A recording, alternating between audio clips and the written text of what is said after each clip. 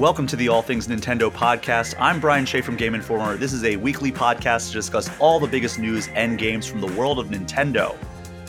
This week is a little bit of a strange one. I mentioned one of the games we'll be talking about later on in the show last week, and we also have some Pokémon Day news to cover, but first up, I want to address some of the stuff that has been going on with Game Informer in this past week.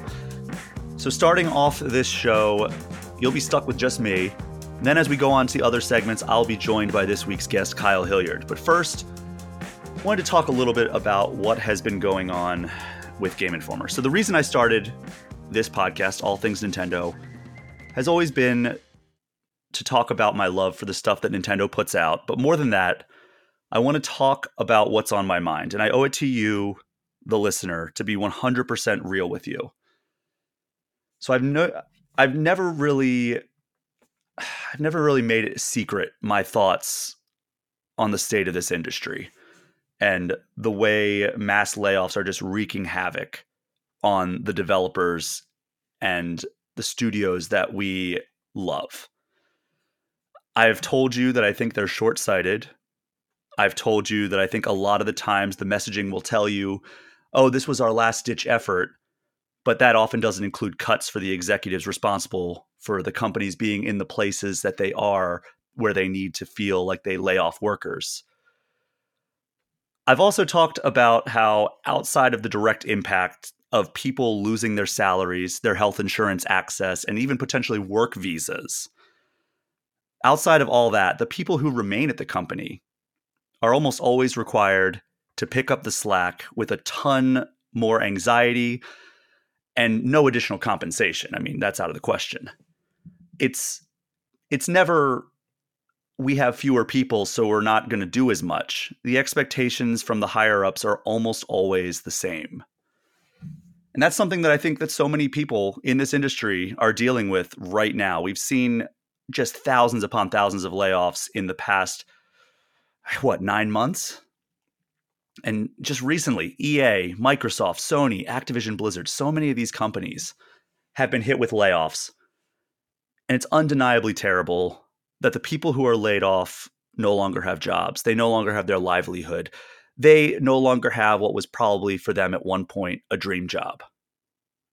But at the same time, those who remain are going through it as well. The anxiety that they may be next, the increased workload, the morale dip that happens. I can speak on that from experience because prior to this week, I've survived 2 rounds of layoffs in the last 5 years. First one came in 2019, and the second one, I believe, came, time is just, ever since COVID, it's 2022, I think, is when that happened. Unfortunately, that number jumped to 3 this week. Blake Hester, who you have heard on this show a few times, as of this week, is no longer with Game Informer. This was not a decision that we made as Game Informer. This was a decision that we were told. And I want to be clear. Blake is an unbelievable writer and has done some of the most thoughtful work Game Informer has featured in the past several years. It sucks. It really sucks. And if you have something that you think he would be a good fit for, I don't know how many industry-focused people listen to this podcast. I know a few do. If you have something that you think he would be a good fit for, please 100% reach out to him on Twitter or LinkedIn. His Twitter is Metallica is Rad. LinkedIn, he's just Blake Hester. And then he also has a website, blakehester.rocks.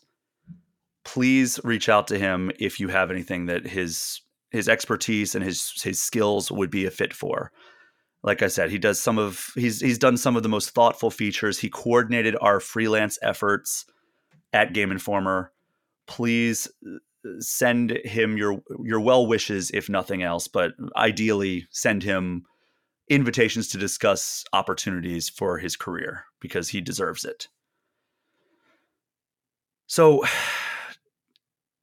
that sends shockwaves through this team. As I mentioned, in 2019, we got our first round of layoffs since I've joined, but we've had 3 rounds of them since. Our team of 17 editors when I joined in 2015 is now down to 6 full-time editors and 1 part-time editor. We have an amazing team. Every single member on our staff is a freaking rock star. But we've been operating with this small team, continuing to put out 2 weekly podcasts, running a daily website, keeping active Twitch and YouTube channels, and of course, putting out an 84-page magazine every 5 weeks. And I know this is going to sound like I'm looking for sympathy here, but I promise you, I'm really just trying to level with everyone listening. Something has got to give. I'm a proponent of mental health initiatives and taking care of your mental health as much as you would your physical health. And when I look at how I've been personally over the last several months, I can't recall the last time I worked just 40 hours. I've continued putting out episodes of this podcast every single week. And quite frankly, I love doing it. But there have been some weeks where I didn't know how I would possibly pull it off with all the work I had on my plate. But I've made it work. But in the name of mental health, in the wake of this change going on, and in the name of not forcing myself to overwork because we are so egregiously understaffed, I need to acknowledge that something has to give. And when I look at all the work that I need to do for my job, the one thing that I feel like I have control over is this podcast. This podcast has been one of the most exciting and enjoyable things that I've had the opportunity to do while at Game Informer. And it's even become such that I'll go to events and people will come up to me and the first thing they'll say is that they love this podcast. And hearing from the people who listen to this podcast and hearing how much they enjoy it and appreciate it, getting emails from all of you, it has been an incredible thrill. The kind words, the messages, the conversations I've had with people that listen to this podcast, that's precisely why I'm not getting rid of the podcast. That was my first thought when this came through, is like, in order to pick up the slack, I need to get rid of this podcast. So that is precisely why I'm keeping it running. I still love doing it. And I'm going to keep doing it because I enjoy it and it seems like people really appreciate it. But I'm going to keep doing it in a different kind of way. So All Things Nintendo is not going away, but I'm looking into ways that I can make it more sustainable and honestly, in some ways, even better. So I'm not going to be able to announce anything quite yet. I have some irons in the fire. I'm looking forward to talking more about it, hopefully next week. This has always been a podcast based on, me being straightforward with you and leveling with you and telling you what's on my mind and trying to be my authentic Nintendo-loving, nerdy self. And I don't want to stop that now. So hopefully I'll have an announcement on next week's show. And I really, from the bottom of my heart, appreciate all the kind words that all of you have sent to me. It is the reason that this show is going to continue, even as my day-to-day working continues to become busier and busier. But there are ways that I've charted it out that this is going to continue and it's going to be more sustainable and hopefully, like I said, even better for you, the listener. So I hope you will keep on listening because, again, it means so much to me. And I hope to have more news for you in the near future. But like I said, the plan is not for the show to go away, but I wanted to level with you while also addressing what you may have seen on social media over the last week with us, unfortunately, losing a member of our team that we care very much about and we think very highly of. So thank you so much for hearing me out on this. We're going to take a quick break, cleanse our palates with some music. And when we get back, hopefully have a much more upbeat segment and be joined by Kyle Hilliard to catch up on all the news from this past week. We will be right back.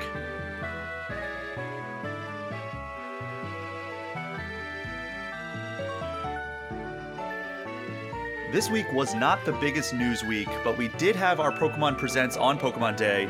But we're going to start with some news that didn't have anything to do with Pokemon Day. And joining me now for this is Kyle Hilliard. Kyle, how are you doing? Doing all right, I guess. Yes. We touched on it the last segment. It's we're doing our best. You're right. That's what we can do. Keep it rolling.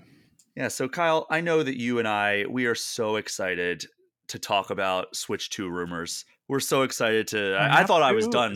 You did not tell me that this was part of me being on today.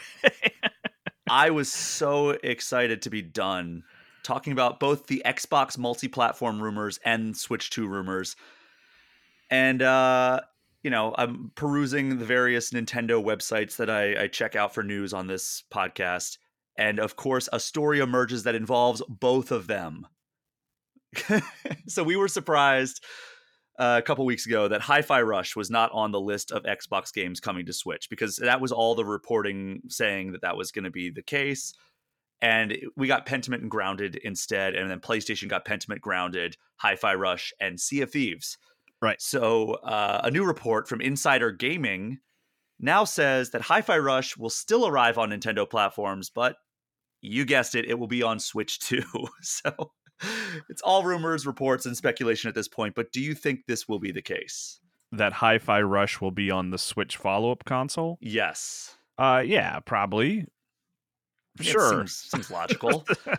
Like, does that mean that like the Switch just isn't powerful enough for Hi-Fi Rush, which seems very strange? That seems like a weird game to be like, well, this powerhouse, the Switch can't possibly contain it. Yeah, I mean, there's a lot going on in that game, and also it's a game that like you can't make a lot of concessions for, right? Like it looks the cell shaded nature of it makes it look like maybe like fewer sort of textures and like less to deal with there and stuff. But like if you can't drop that game down to 30 FPS. For example, right? Like it's a rhythm game ultimately, so it needs to be smooth. If it hitches at all, then it breaks kind of the whole rhythm of the game, and so I bet that's probably a factor. Yeah, I mean, I was thinking that as well. Is it needs to maintain that consistent frame rate. It needs to be a pretty high frame rate as well. So yeah. I think that is probably the case. That was my deep meditations that I was having on this whole situation, because I just. Ever since the words Switch 2 and Xbox multi-platform came across my screen, I have not stopped thinking about this Hi-Fi Rush coming to Switch rumor. So. Right. And then imagine my surprise when it didn't come to Switch. So does that mean, do you think that like we will see Sea of Thieves for Switch 2 as well? I would think so eventually, right? I mean, there's the goal for Sea of Thieves, I think from Microsoft's perspective, me just sort of as an outsider making assumptions here, is that they just want to build that community as much as they can at this point, right? Like they can't really get any bigger on Xbox, so they're going over to PlayStation, and yeah, Switch just brings more people in. So yeah, I think that'll happen for sure. And they're doing it the right way with cross-platform play for both that and Grounded. Those are the two multiplayer games of that group of 4. Yeah. But yeah, I also agree. I think that it will definitely come to Switch 2 or whatever it ends up being called. We're just going to say Switch 2 from now on, because it's sure. it's too burdensome. It's the shorthand at this point. Yeah, exactly. It's like Breath of the Wild 2 instead of the sequel to The Legend of Zelda Breath of the Wild, right, as exactly. Nintendo deemed it originally. Yeah. But all right, well, speaking of the Switch being underpowered, I'm reading this over on NintendoLife.com. The Batman Arkham Trilogy came out a few months ago. I think I was excited to have these games on the go, which, in the time since I've gotten a Steam Deck, which plays them much better. But the Arkham Knight port just ran like garbage. Arkham Asylum, Arkham City, they made some concessions, but they still ran pretty well from what I understand. Yeah, I played a little City on Switch and found that it was fine. Okay, well, I hope you didn't play Arkham Knight, because I didn't even download it. It ran like garbage at launch, according to everybody. And then earlier this week, that game in particular, out of this trilogy, received a 16 gigabyte patch, and everybody was like, "Oh, well, they must have done some performance enhancements or stabilization or something." And those who are hoping that apparently are going to be disappointed because, according to this Nintendo Life article, the visuals still look terrible, the frame rate no. still can't stay consistent, and it's still absolutely riddled with bugs. Jeez, okay. So I guess if you're looking to play Arkham Knight in 2024, you should stay away from the Switch version still, which is unfortunate because like it sucks. Like I'd rather it be like a Sea of Thieves situation where they're just like, yeah, we can't get this to work the way we want it to work on this system, so we'll wait for Switch 2. Yeah. I would much rather have that. Like I'd rather them have say like we tried to make this work, we couldn't. It's not going to come out on this platform. Than give me the worst possible version of this game. Yeah. So I recently just downloaded it on my Steam Deck. I have no worries that it is going to run great on there, especially when I see things like God of War 2018 running great on it. So I think that Arkham Knight will run just fine on the Steam Deck, and hopefully there's like a next gen patch whenever the next Switch comes out and makes if these Switch games 2 run. plays Switch 1 games, right? I Well, if it doesn't, we're all kind of assuming it will, but we don't know for sure. If it doesn't, you will have a very bitter episode of All Things Nintendo when the Switch 2 details come out and they say not backward compatible after the library that we have all built on this amazing current gen console. So yeah, but you could say that about, to be fair, you could say that about every platform ever. You know what I mean? And the sort of transition between 1 to 2 is not always guaranteed, right? It's not, but I feel like it is the current standard. Yeah, I to be clear, I hope desperately that that's the case. But I'm just saying, if it's not, I'm not gonna be like surprised. I'll just be disappointed. Oh, I'll be outright angry. Yeah. Like it's such a slam dunk because I don't know. It would be such a fumble. Did you feel that way about like PlayStation 3 to 4 and like? No, but I would feel that way about PlayStation 5 to 6, and I would have felt that way about PlayStation 4 to 5 if it was like none of these games were, just because I think Xbox has been the leader for this because they established the Universal Windows platform and they implemented that into the Xbox One midway through its life cycle. And when they announced that, I got to talk to Phil Spencer and I asked him about like, is backwards compatibility the main reason for this? And he said, I wouldn't say the main reason. The main reason I would say is forward compatibility. That's when like kind of like how PCs have been for a long time now, where if you buy a game for Steam, you more than likely know it's going to work on almost all your future computers until, whatever, like a major shift in the industry happens. And like, there's no compatibility. Like when DOS went away, a lot of DOS games stopped working. He was arguing that like, when you buy an Xbox console, you can have confidence because it's all built on this Universal Windows platform that it will work with future Xbox consoles. And we've seen that with Xbox Series X. It played pretty much all of the Xbox One games. I think the only ones it didn't play were the ones that were requiring Kinect. Mm-hmm. So when you have that, or like versions that have like newer gen versions available that just, it doesn't make sense to have it, or like it was like a game that was delisted. I think some of those don't work. PlayStation 5 did the same thing, building off of PlayStation 4, but there were a few select games that didn't work. I think there were like a list of like 5 or 6 Ubisoft games that didn't work and stuff like that. I think, to be clear, I hope it is industry standard now. Like I feel like it has to be. Like I think it would be a huge misstep for literally any company with any degree of success to put out a new console, or I mean, there's not really a handheld to carry forward unless like PlayStation puts out a Vita 2 and it doesn't play Vita 1 games. I guess that would be a fumble, but I think a lot of people have moved on from the Vita. Not a lot of people have moved on from the Switch yet, so I don't think you can count that as like an outdated console. So no, agreed. I hope it's an industry standard, and a lot of these Switch games that don't run particularly well, like Scarlet and Violet and Arkham Knight, we get kind of that new gen upgrade that makes them work, and then maybe they get some new life on that console, the next Switch console. But this is all speculation. We've talked enough about the Switch 2. Remember when we got a new game from both Sonic and Mario in the same week? Yeah. And we all I remember when that Mario game came out. Well, we all said going into that week, this is probably a bad idea for Sonic to keep this date. And it turns out in hindsight, Sega agrees. This is a translation and transcription from Nintendo Everything Quote was during a recent earnings call. I don't have down who was speaking here, but somebody from Sega said, although Sonic Superstars has generally been well received by those who have played it, the timing of the launch coincided with competing titles in the same genre, and it has been short of the initial forecast. The strategic expansion of Sonic IP is progressing well, and we will continue to work to increase repeat sales of this title.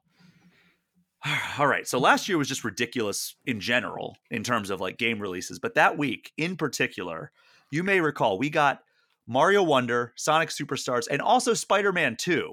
Oh, God. That was just stupid. Mirage was in there too, I think. I think that was maybe the week before. Okay, all right, so it was close to it. Yeah. But still, that is a ridiculous stretch. That is a 7-day period, I believe, that we got all those games. And remember, we were originally supposed to get Alan Wake 2 that week as well. And they were like, we're going to delay until the end of November instead of the middle of November. Yeah, because they were straightforward. They were saying like, look, that week is really busy. This is not a development delay. This is us pushing because we know that it's just too crowded. There's too many people in the pool. We're not going to be able to stretch out our legs and really go as fast as we need to, or go as well as we need to. So yeah, smart move by Alan Wake 2. Not such a smart move by Sonic Superstars. It's interesting that they acknowledge that, right? Like usually I feel like they wouldn't share that kind of detail. You know what I'm saying? Does that make sense? They have to probably pin it on something, and they're trying not to pin it on the developers, because Sonic Superstars wasn't as good as Mario Wonder, but it wasn't a bad game, you know? Like it was overshadowed, though. Shadow the Hedgehog. It overshadowed the Hedgehog, yes. But I think this is actually the right thing to say, because agreed. Yeah. I just feel like it's rare that you see people be forward like that in this industry. I feel like we're starting to get to an era where like it's okay to acknowledge that another company exists. Yeah, it's weird that it does feel like that for so long many pretended they couldn't talk about, other developers and publishers.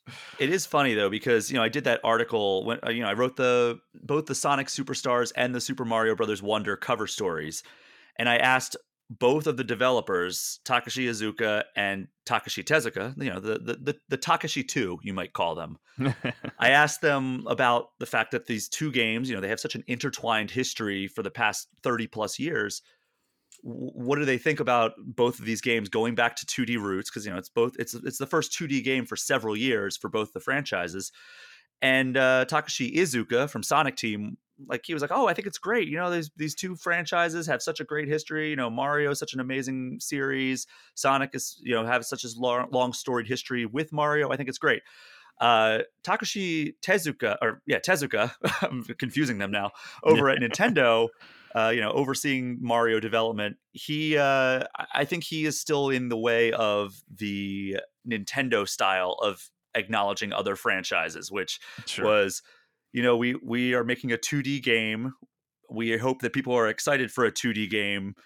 And, there are other 2D games. We hope people are excited for the 2D style of gameplay, whether that is playing Super Mario Brothers Wonder or another title. Like not acknowledging like that I've asked directly about Sonic Superstars. And I think that's very much a Nintendo thing, because I've asked about other franchises to several developers at Nintendo, and it's often like, oh, I don't have any insight into those other developers. Like I asked, like, what sets Mario's level design apart from other companies? Because Mario has such a long storied history of amazing games. Like there's not any really bad Mario games. Like there are some Mario games that are better than others, but there's no like outright bad Mario games. That's often the level design is fantastic. Right. And I asked him like, what sets Mario's level design apart from like other companies? Why can't other companies replicate this?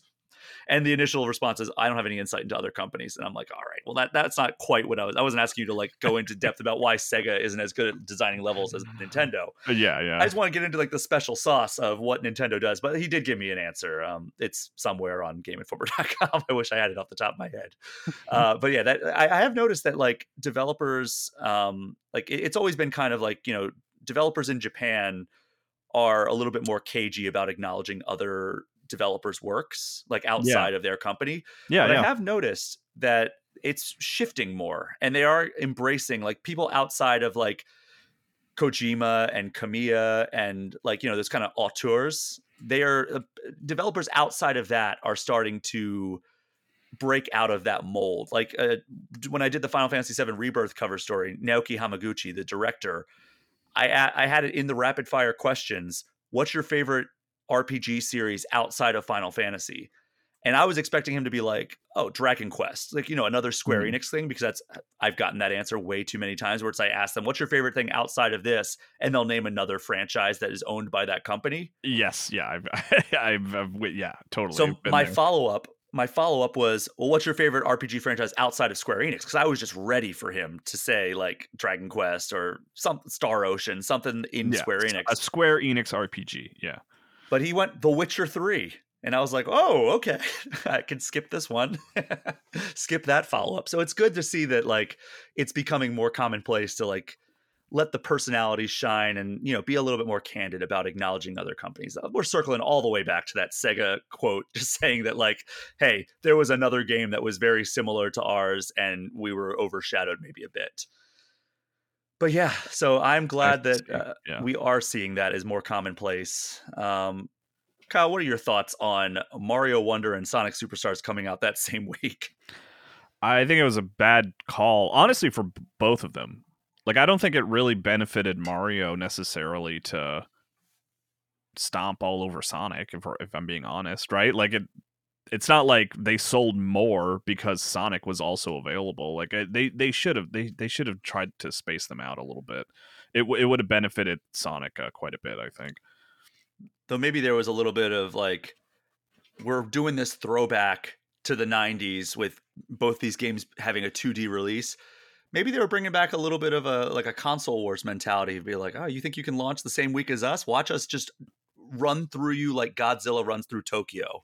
Yeah, I think it's also just so tough with physical releases. Like one of the reasons that Alan Wake and Remedy, I assume, again, I'm talking a little out of my butt here. I did spend a little time working for a publisher, but like once you have like a physical thing that is printed onto like a disc or a cartridge, like your date kind of becomes immovable, right? Mm-hmm. But because Alan Wake 2 didn't receive a physical release, sadly, they were a little bit more flexible on when they can move it around. And like I think the best thing would have been when Sega found out about the the Mario Wonder release date. They should have tried to move, but I don't think it was really that much of a possibility for them ultimately. Yeah, and I mean, I think it would have been more in line with the way Sega operates than the way Nintendo operates, because like Nintendo always seems to have kind of like those blinders up, even though they're checking out other stuff, but their public perception is like they will march to their own beat constantly. Like when Xbox and PlayStation are like, we have the highest resolution graphics and HDR, Nintendo's just like, this thing can max output 1080p, but you can take it on the go, and look how successful that was. Yeah. And the same thing goes for like, I feel like when Nintendo puts out a release date, they're going to win the game of chicken. Yeah. Or they're going to crash into you head first as much as they did here. But they're also an 18-wheeler. Sonic Superstars was like an F-250 at best. Sure. Yes. I don't really know what those words mean, but a standard pickup truck versus an 18-wheeler is what I'm saying. But like a larger size pickup truck, but okay. But still, it's not gonna stand a chance against an 18-wheeler is what I was saying. If you're playing a game of chicken. All right, Kyle. We got a new Teenage Mutant Ninja Turtles game announced over the last week. Teenage Mutant Ninja Turtles Arcade Wrath of the Mutants comes from your former employer, Game Mill Entertainment, Kyle. Yeah, just speaking of, I worked at a publisher for a little while, yeah. Yeah, so Raw Thrills, which was the studio behind Cruisin' Blast, they put out an arcade game in 2017, just like Cruisin' Blast. That was an arcade game as well. And much like Cruisin' Blast, it is coming to Switch, and they are adding additional content, just like they did with Cruisin' Blast. Cruisin' Blast, I remember they like exponentially raised the number of tracks and cars and everything, and it seems like they're adding a decent amount of content to Wrath of the Mutants as well. So it's an arcade style beat 'em up with 4-player co-op, and this version will receive 3 new stages and 6 new boss fights, and you can play as any of the turtles, obviously, but there's also like several other characters that you can play as in this game.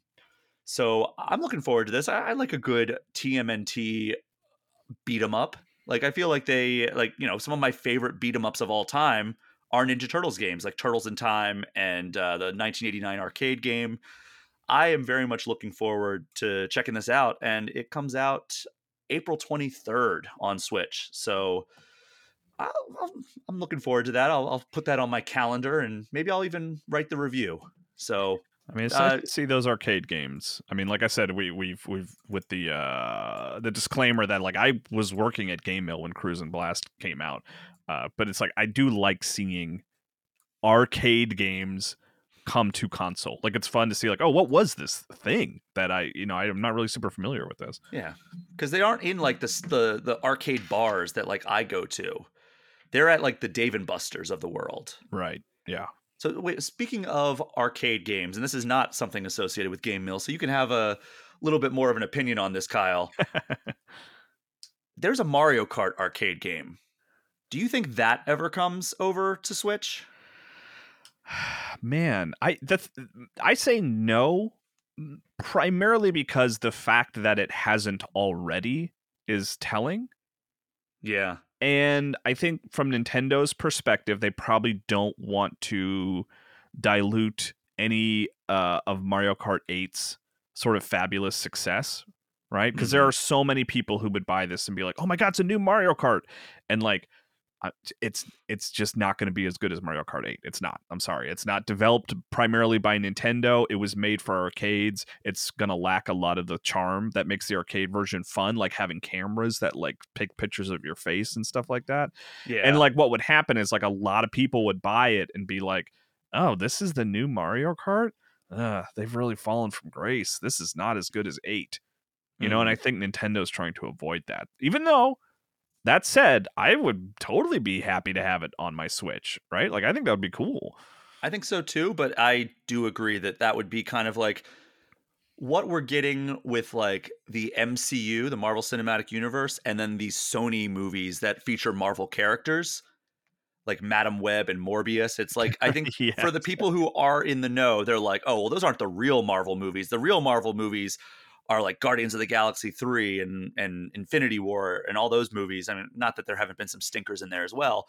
Yeah. But the people who are in the know look over at the Sony Marvel movies and they go, oh, well, Morbius, that wasn't actually made by Marvel. But the people who are like not really following and they're just like, they see Marvel and they're like, oh, well, Morbius, that, man, Marvel's really fallen off. Like they don't want that with Mario Kart, especially since it's almost always the highest selling game. They have their own amazing style or amazing Mario Kart game. They don't need to bring over this other thing, even though it would be cool for the people who are in the know, just for nothing more than like, completing the Mario Kart library on your Switch or even for archival purposes. Yeah. And like, it is I think your comparison is perfect, Morbius versus like the standard Marvel movie. Like, I do think that those Mario Kart arcade machines are better than Morbius, right? In that comparison, like they are fun. Like I know we're kind of crapping all over them, but like they're fun. It is fun to play Mario Kart in person on an arcade cabinet with all the bells and whistles. I don't want to come off too harsh on those arcade games. You if you see one, you should hop on and play a couple races. I do like that. Like we could put that as a back of the box quote if they ever do bring the arcade. Better than Morbius. Kyle Hilliard. Now I haven't seen Morbius, so I'm going on a little bit of a limb here. Yeah, I mean, I've always had fun whenever I've sat down with those Mario Kart arcade games, but yeah, it's it does feel like almost like off-brand Mario Kart with the official Mario license. Yeah, it's not quite Philips CDI, it's not Hotel Mario, but it's like there's like just a little sprinkling of that on there. Yeah. All right, Kyle, let's talk Pokemon Day. Let's do it. We can run through these relatively quickly, I think, because, they ran through them relatively quickly. Yeah. But we started with Scarlet and Violet. Terra raid battles. If you're still going around the Paldea region fighting the Terra raid battles, starting this week, we'll have the starter evolutions from Gen 1. So Mighty Venusaur, Mighty Blastoise, and Mighty Charizard happening between now and March 17th. Each week will feature a different one of those Gen 1 starters. So you can go get those evolutions if you would like. Pokemon Go is getting a Captain Hat Pikachu to celebrate the new Pokemon Horizons anime. And he is in Pokemon Go from March 5th to March 11th. Do you still play Pokemon Go at all? No, it's been a long time. I've never deleted it. And like once in a blue moon, my wife, if we go somewhere sort of unique, she'll be like, "Oh, what's going on with Pokemon Go over here?" But I'm talking like once every 4 or 5 months. You know? But for me, it's probably been a couple of years. Even though I really still have a lot of affection for Pokemon Go and think it's cool. I do too, and it sucks. The thing that always deters me is I open up the app and I'm like, okay, well, I know I need to spin these Pokestops, and every time I go to spin, it's like your bag is full, and then I look in my bag and it's like, I don't know what I can get rid of because I haven't played this game in so long. Like, are these like even still relevant? Like, I end up just deleting like 200 Pokeballs and then I can spin. Yep. And then it's immediately full again after spinning like 3 Pokestops. And I'm like, well, I guess that's all the fun I'm having with this game. And then it's like I also have like, I think my Pokemon box is like 2 away from being full. So it's like I can't even click into Wild Encounters. And it's you don't know what you like is worth going after because you haven't played it in such a long time. Yeah, you don't have that memory. Yeah. So yeah, I every time I open it up, I feel like there needs to be like a complimentary upgrade for everyone to like get them back in. Like, okay, well now everybody has 200 more slots on both their Pokemon boxes and their backpack, you know? Like, yeah, that's like I wasn't considering this, but it's like, man, what would get me back into Pokemon Go? And honestly, this is wild, but I think it would be like if there was some mode or side thing that let you start from zero. Oh, interesting. You keep all your progress that you've made, but they're like, and this is the red and blue mode, and you start over. Like, I think something like that would maybe make me check it out again. But that's the conversation we were prepared to have. But it is something that clicked in my brain. I was like, what even would make me start playing Pokemon Go again? I don't know.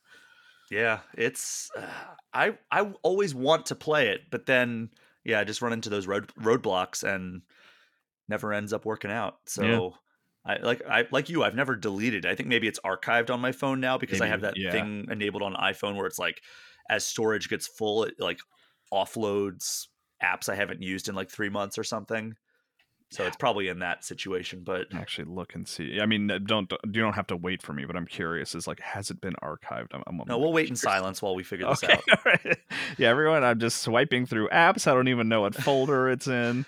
Well, on your apps list, do you have Pokemon Sleep by chance? No, I never mess with that. I have not either, but all right, Pokemon Go absolutely has been archived, which is telling. So okay, so Captain Hat Pikachu is in that game from March 5th to the 11th to celebrate the hold on. anime. Did you say Captain Hat? Captain Hat. He has a Captain. Hold on. I gotta re-download Pokemon Go. Hold on. This is important. That's what will finally get you in. It's not red blue mode. It's Captain Hat Pikachu. But anyway, Raikou. You know Raikou from the Gen 2 games, Gold and Silver? One of the legendary tiger guys, electric. Oh, right. Yeah. I think people call them the legendary dogs, but I think they're definitely cats, right? I mean, it just says what kind. It just says what kind of person you are, whether you think it's dogs or cats. I mean, Raikou is almost certainly a saber-toothed tiger. That's what I'm saying. All right, then it's a cat. But anyway, not the cuddliest of Pokemon, but they're adding Raikou to Pokemon Sleep this month. I don't know what that means. Hold on, I gotta download Pokemon Sleep. I have not checked out Pokemon Sleep at all, but from what I've seen, it's like they have like Bulbasaur and Pikachu and Snorlax and like, you know, Pokemon that you could see yourself not being murdered in your sleep by, unless, you know, Snorlax maybe rolls over on you. But Raikou, it looks like a dangerous Pokemon. Like, Raikou is like one notch below Gyarados in terms of like the cuddly factor. Right. Like, I don't know. I guess maybe because maybe it'll be like a cute kitten version of Raikou or whatever. But yeah, that is one of the announcements they made. One more, actually 3 more mobile game announcements. Pokemon Masters EX. This was always the one that I thought I should get into, but every time I do, I just bounce off of it because it's like battle focused, you know? Right. it's getting new characters and new Pokemon. Geeta and her Glamora. So I know she is from Scarlet and Violet. Silver and his Tyranitar. So that's obviously from Gold and Silver. And Signa Suit Gladion and Magerna. Those are the 3 pairings that are coming over to Pokemon Masters EX. And there's also a photo creator mode or feature that they are adding to that. Okay. So I don't know. I really think that I would like it, but I don't know. There's just not enough hours in the day. Yeah. Pokemon Cafe Remix, adding new challenges, as well as Koraidon and Miraidon from Scarlet and Violet. And then Pokemon Unite is adding new Pokemon from Scarlet and Violet. So Miraidon is coming to that as well, available now. Phalanx is coming in April, and then Ceruledge is coming at some point in the future. So do any of those mobile game announcements mean anything to you? I mean, not really. I haven't, the mobile side outside of Pokemon Go, which, I mean, Brian, for you and me and the rest of the world, was like just an obsession when it came out, right? It was like that was our lives for a period of time. I mean, other than that, no mobile Pokemon game has really pulled me in any real way. Yeah, I mean, that's kind of been my case as well. Cafe Remix, I don't know, like all these games, I feel like I would enjoy them. I don't know what Pokemon Sleep really even is, but I feel like well, that's more of like a lifestyle yeah sort of app. It's not really like the teeth brushing one, which I actually, that was one that I did download and like try just because I was like so fascinated by it. Those two are kind of like lifestyle more than games per se, I think. But yeah, none of the games. So, and it's not even that I look at them and think they're like bad, right? It's not like, oh, those suck, I don't want to play those. It's just like they just sort of look just not particularly exciting.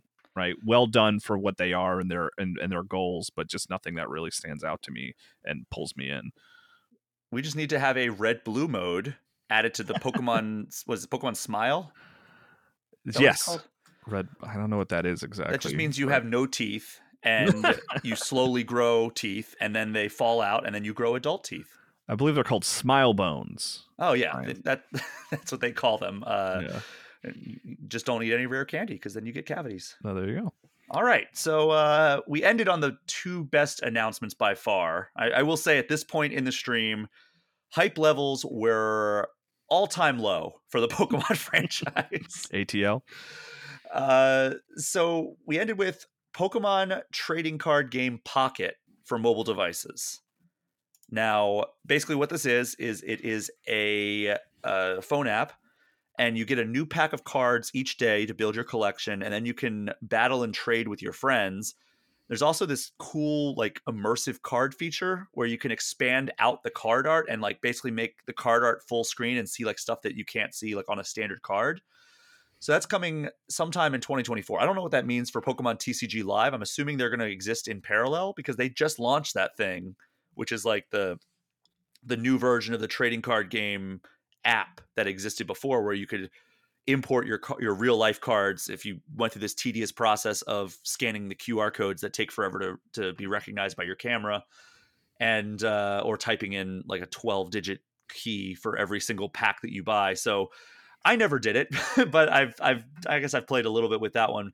I wonder if this has a better way of doing that, because it would be great to be able to use all these QR codes that I've had over the years. But does this seem interesting to you at all? No. Okay. Sorry to be blunt. The card game I never engaged with the card game really, collecting or otherwise. It's just my sort of fandom of Pokemon is almost explicitly Pokemon Go and the mainline games, and that's about it. Yeah, I'm much more of a physical card kind of guy. I've moved. Yeah, you and Alex Van Aken both, like, you guys love collecting the cards. Yeah. I've moved a lot of my stuff, a lot of my entertainment to digital at this point. Almost all the games that I pick up are digital. All the music I listen to is on Apple Music. Movies are almost exclusively digital at this point. But I like having like physical books, even though I do still use like Kindle, physical comics, and physical cards and magazines, obviously. I think I'll have fun with this, but I don't know if I'm going to get obsessed with it. Like I could see myself downloading this and just getting my free pack every day. unless there's something that I'm not fully understanding, it'll be one of those things like, oh, that's cool to have in my phone. Like I can show off like my card collection. It would be really nice if I could scan all these stupid QR codes that I've gotten from all the Pokemon packs that I've gotten and make it so it's quick and easy to import those cards into this app.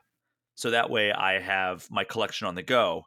And that way I can just be like, oh, look at this awesome Charizard variant that I have. And I don't know, that seems like the coolest utility. And then being able to trade digital cards, I don't know, like this feels like one step away from like NFTs. Yeah, that's yes, which I'm like, I'm good.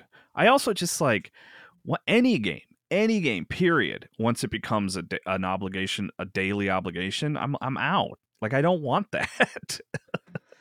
Yeah, I could see that too. I mean, I have a couple of those daily obligation games. Like I still play Marvel Snap almost every day, and Marvel Strike Force I still play every day. But like anything else that's like you need to log into this every single day and get your stuff, it's like if it's not Duolingo, I'm not doing it.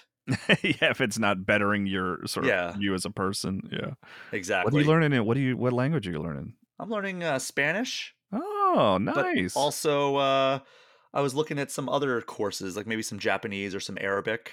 But yeah, Spanish is the one I'm on a 700-day streak now. Congratulations. Why, thank you. All right, Kyle, let's move to the one that I think most people would say is the only announcement they cared about from this Pokemon Day stream. That is Pokemon Legends ZA or Z-A or ZA. We don't know. So I'm going to say ZA, but it might even be Zeta Alpha for all we know. But I'm assuming it's Z something. It's either Z Alpha or Z-A or ZA. Yeah. Because it's playing off of Pokemon X and Y. Because remember, everybody was like, oh, well, the obvious one is going to be Pokemon Z is the ultimate version of this, and we never got that. So the fact that this is called Pokemon Legends ZA, this is what we're going to go with. It is the second game in the Legends series, and it is taking place in Lumio City from the X and Y games. And from one of the descriptions I saw, it is entirely in Lumio City. So I don't know how that's going to work, because the thing about Pokemon Legends Arceus was you can just go out into these giant areas. I mean, I know Lumio City is one of the bigger cities in the Pokemon franchise. That still seems rather small for what is a big open world game, or I guess segmented open world game, at least in Legends Arceus. Yeah. Also, it's modern, which is weird considering what Legends was sort of about, right? Yeah. Like you were in an early era of Pokemon discovery. I mean, they definitely planted a lot of seeds that you're like, what does that mean for this series? Which is cool. Yeah, it was like a city planning document that they had in the teaser trailer. And no gameplay or anything. No gameplay. Right? It was just like Pikachu running through Lumio City, and then they say this year? No, 2025 is when this comes out. Okay. And it does seem like Mega Evolutions, which, debuted in the X and Y games, are coming back, because at the end of the trailer, I don't know if you stuck around to the very end, it said like Pokemon Legends ZA coming 2025, and then it faded, and then there was like a brief black screen, and then the symbol for Mega Evolutions appeared at the very end of the trailer. It's like that kind of like neon colored leaf that's like a little like wavy. So that appeared at the very end of the trailer. There was also a couple of scenes that looked like they could be entering a Mega Evolution phase. I think it was Sylveon that like looked like it was about to do something, and Pikachu ran too fast, so we didn't get to see it actually do anything. I thought that was like maybe a teaser. Maybe it was a different move that I'm not aware of. Mm-hmm. But it's coming sometime in 2025, and it does specify that it's coming to Switch. So I don't get to tinfoil hat this one as a Switch 2 launch title like I did with Princess Peach Showtime. But it does say Nintendo Switch Systems with an S, but that could just mean Switch, Switch Lite, and Switch OLED. Yeah, I think that's on most Switch game trailers today, you know? Yeah. But I could be wrong about that. But that was it. Like, I don't know. I'm pretty underwhelmed, but how would you grade this Pokemon Day? Oh, quite low. I mean, I don't know. I don't ever. It's not an F, but I mean, Legends is cool. Like that could have been it, right? And my grade would have been the same. You know what? My grade might have been higher, because Legends was like such a cool game that like really took Pokemon in a fun new direction that a lot of people really appreciated. But it was like not a guaranteed like, oh, what's the next Legends going to be? And this is like I said, they didn't show any gameplay or anything, which is a little disappointing. But it's like, what does this mean? What does it take place in the present? Are there going to be two versions because there was only one version of Legends? Stuff like that. So that's cool. I'm interested to see what that is.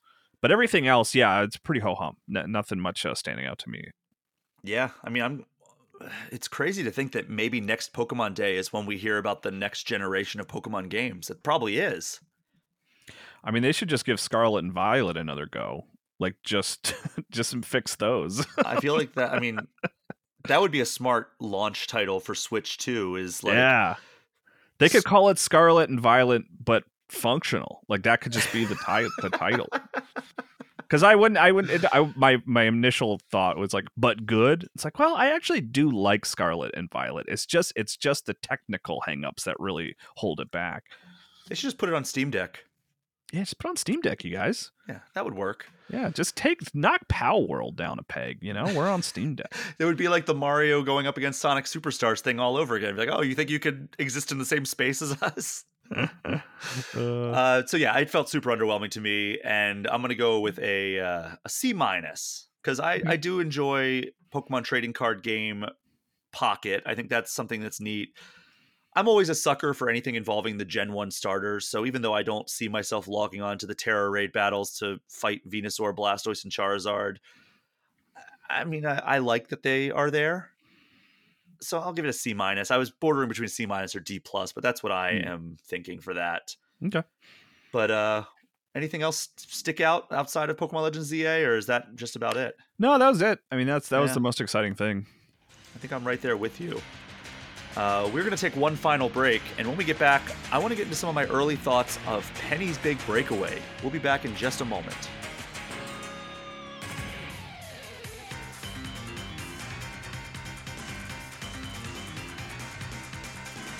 If you've listened to this show, you're probably well aware that I'm a big fan of Sonic the Hedgehog. Sonic 3 & Knuckles may be my favorite Sonic game, but I might be able to acknowledge that Sonic Mania is the best Sonic game. So we're going to talk about the next game from the Sonic Mania developers, now known as Evening Star. The game is called Penny's Big Breakaway. Kyle, you have had a chance to see a little bit of this game. What were your initial impressions? Yeah, I mean, a couple months ago now, Wes wrote this big feature on the game where he spoke with Evening Star, and we got access to a preview build of the game, and he played it, and then I also played that preview build to do a little coverage. So I played like the first couple levels, and I was charmed by it. I thought it seemed cool, it seemed interesting, it played well, and yeah, I mean, it was a positive first impression. Yeah, I mean, I think it does make a positive first impression. There are things about this game that I absolutely love. So I've been playing it. I'm working towards getting a review up on GameInformer.com, but there's a lot of stuff going on right now. So I've not quite finished up my time. I am 7 worlds deep. The game's menu would have me believe there are 11 worlds and then a bonus world. So I am through a good portion of the game, but I'm not ready to deliver a finalized review. So I'm still saying these are early impressions. Sure. First up, unsurprisingly, Christian Whitehead, who is the head of this studio, he did a lot of the level design for Sonic Mania. He understands how to make a really amazing level. And I'm assuming it's not just him making these levels. So it's his team understands how to make a really amazing platforming level. And there has not been a single time in my playthrough so far where I've not thought this level is extremely well designed. It's really fun. There's a lot of really cool stuff that they allow you to do, and it always tries to play to the strengths of the movement. Mm-hmm. And that is the other major positive that I will say that I have for Penny's Big Breakaway. Is when you are moving and chaining together your moves and traversing these levels, it can feel phenomenal. Like there's sometimes where it's like, all right, well, I'm going to jump. I'm going to use the yo-yo to swing from one spot to the next platform. I'm going to land there in a roll. And so the character, it's a 3D platformer for those aren't familiar. and it is you're this character who has a yo-yo. Her name's Penny, and she uses that yo-yo for all different moves. You can either use the face buttons or the right analog stick, and you can swing the yo-yo out in different directions to attack. You can double tap it and she'll dash forward. You can hold it when you're in midair and she'll kind of do like a swing. Like the yo-yo will kind of act as like a rope, like in Donkey Kong Country, where you can swing across and like use the momentum to carry forward. Right. And then you can also do this roll move where she jumps on the yo-yo and kind of rolls forward like a wheel. When you're chaining those together, it feels so good. Like rolling through these stages, especially how well designed the stages are, it feels unbelievable. Those are my favorite moments in the game. But it's kind of contrasted against some pretty glaring problems. Oh, yeah. And my biggest thing, and this is one that like it's going to sound like a tiny thing, but it invades the rest of the experience and it floods it, and it poisons. It's just a drop of poison in an otherwise like the well, Right. Like it's like, oh man, I wish this didn't just infect the entire experience. Depth perception is a real problem at times. Okay. But what I mean by now, that, are you playing with one eye closed? I know you do that sometimes. I do not. I am not playing with one eye closed. I am playing on the Switch though, so maybe that is part of it. I do have it on Steam as well, so I'm going to check out that version to make sure it's not like just the Switch version that sucks in this regard and in some of these other regards. But depth perception, where I am jumping from one platform to the next, and in my mind I will say I am perfectly lined up to land on this platform, and then in the game Penny will just fall to her death. Okay. And that is a problem that like a lot of 3D platformers have, quite frankly, where it's like you don't quite have it lined up. It just doesn't click in your brain like this is where I'm going to land, and then you land perfectly, right? Like Mario 64 did a great job with that. I think it's also to do with the camera. The camera also has some problems, particularly when like you're trying to go a different direction than like the main path. Like there are some areas where you can go explore, and once you get down that path, the camera will shift a little bit, but there are times where it just doesn't do it well enough. And it's like, I can't see where I'm going, or like I'll miss a collectible and I'll have to go backtrack. And it's like, kind of like, I don't know. It's always pointing in the one direction. You don't have a lot of camera control. Like you can nudge it a little bit, but you don't have a lot of camera control. Yeah, because you're using the right stick to do like yo-yo attacks and stuff like that. Yeah, I think it's the D-pad that you use to kind of nudge it a little bit, but it's not sufficient. That another thing kind of similar along those lines, the screen can just be so crowded that it makes it difficult to like see where you're jumping. Like there was one point, because there's like the standard like UI stuff, which is fine. Like in the lower corners, there's different things telling you like your health and your score and stuff like that. But then like if you accept a side quest, there are little like characters that are in there, and there's like, oh well, I need you to collect the 5 pieces of fruit that I dropped in this one area, and you have like a timer that you need to collect those fruits through, and then if you do that, you get like one of the game's in-game collectibles.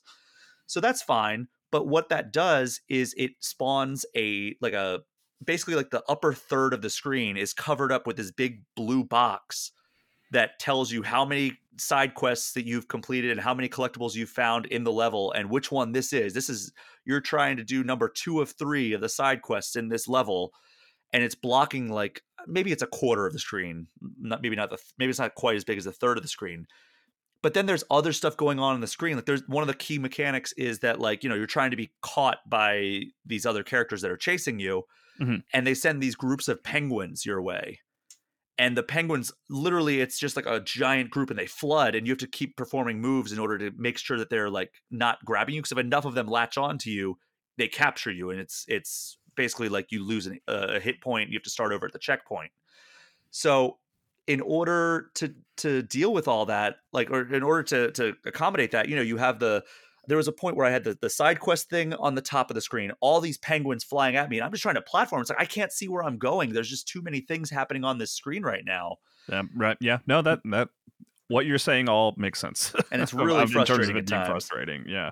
And as much as I love the movement, moves being mapped to the same button just has not worked for me in a lot of ways. And there have been so many times, because attack, dash, like if you double tap attack, you'll dash, and swing, like the swinging movement when you're in the midair, all map to the same button. And that has screwed me over so many times, where I'll be trying to attack an enemy and I'll just, because, muscle memory, when you're hitting the attack button in an action game, sometimes you just mash it a couple of times.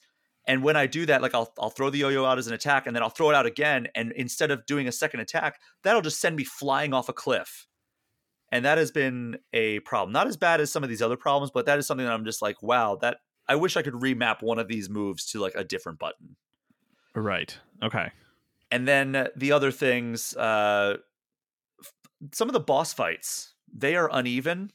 Like the first 2 boss battles that I had, it took me, like the first one maybe took me like 5 or 6 tries, but I understood what I needed to do, right? Yeah. The second one, it took me like maybe 10 tries. And then I got to the third one. I'm like, oh, what's this going to be? How's this going to work? And am I going to get screwed over on this one? And I beat it on the first try. And I was like, oh, that was it?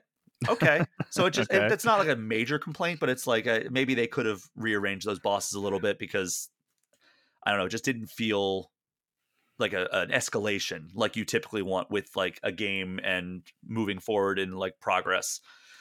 And then my last thing is, maybe this is specific to the Switch version, maybe it's pervasive in the other versions as well, but I've experienced quite a few bugs. Oh, really? So, okay. Falling through walls.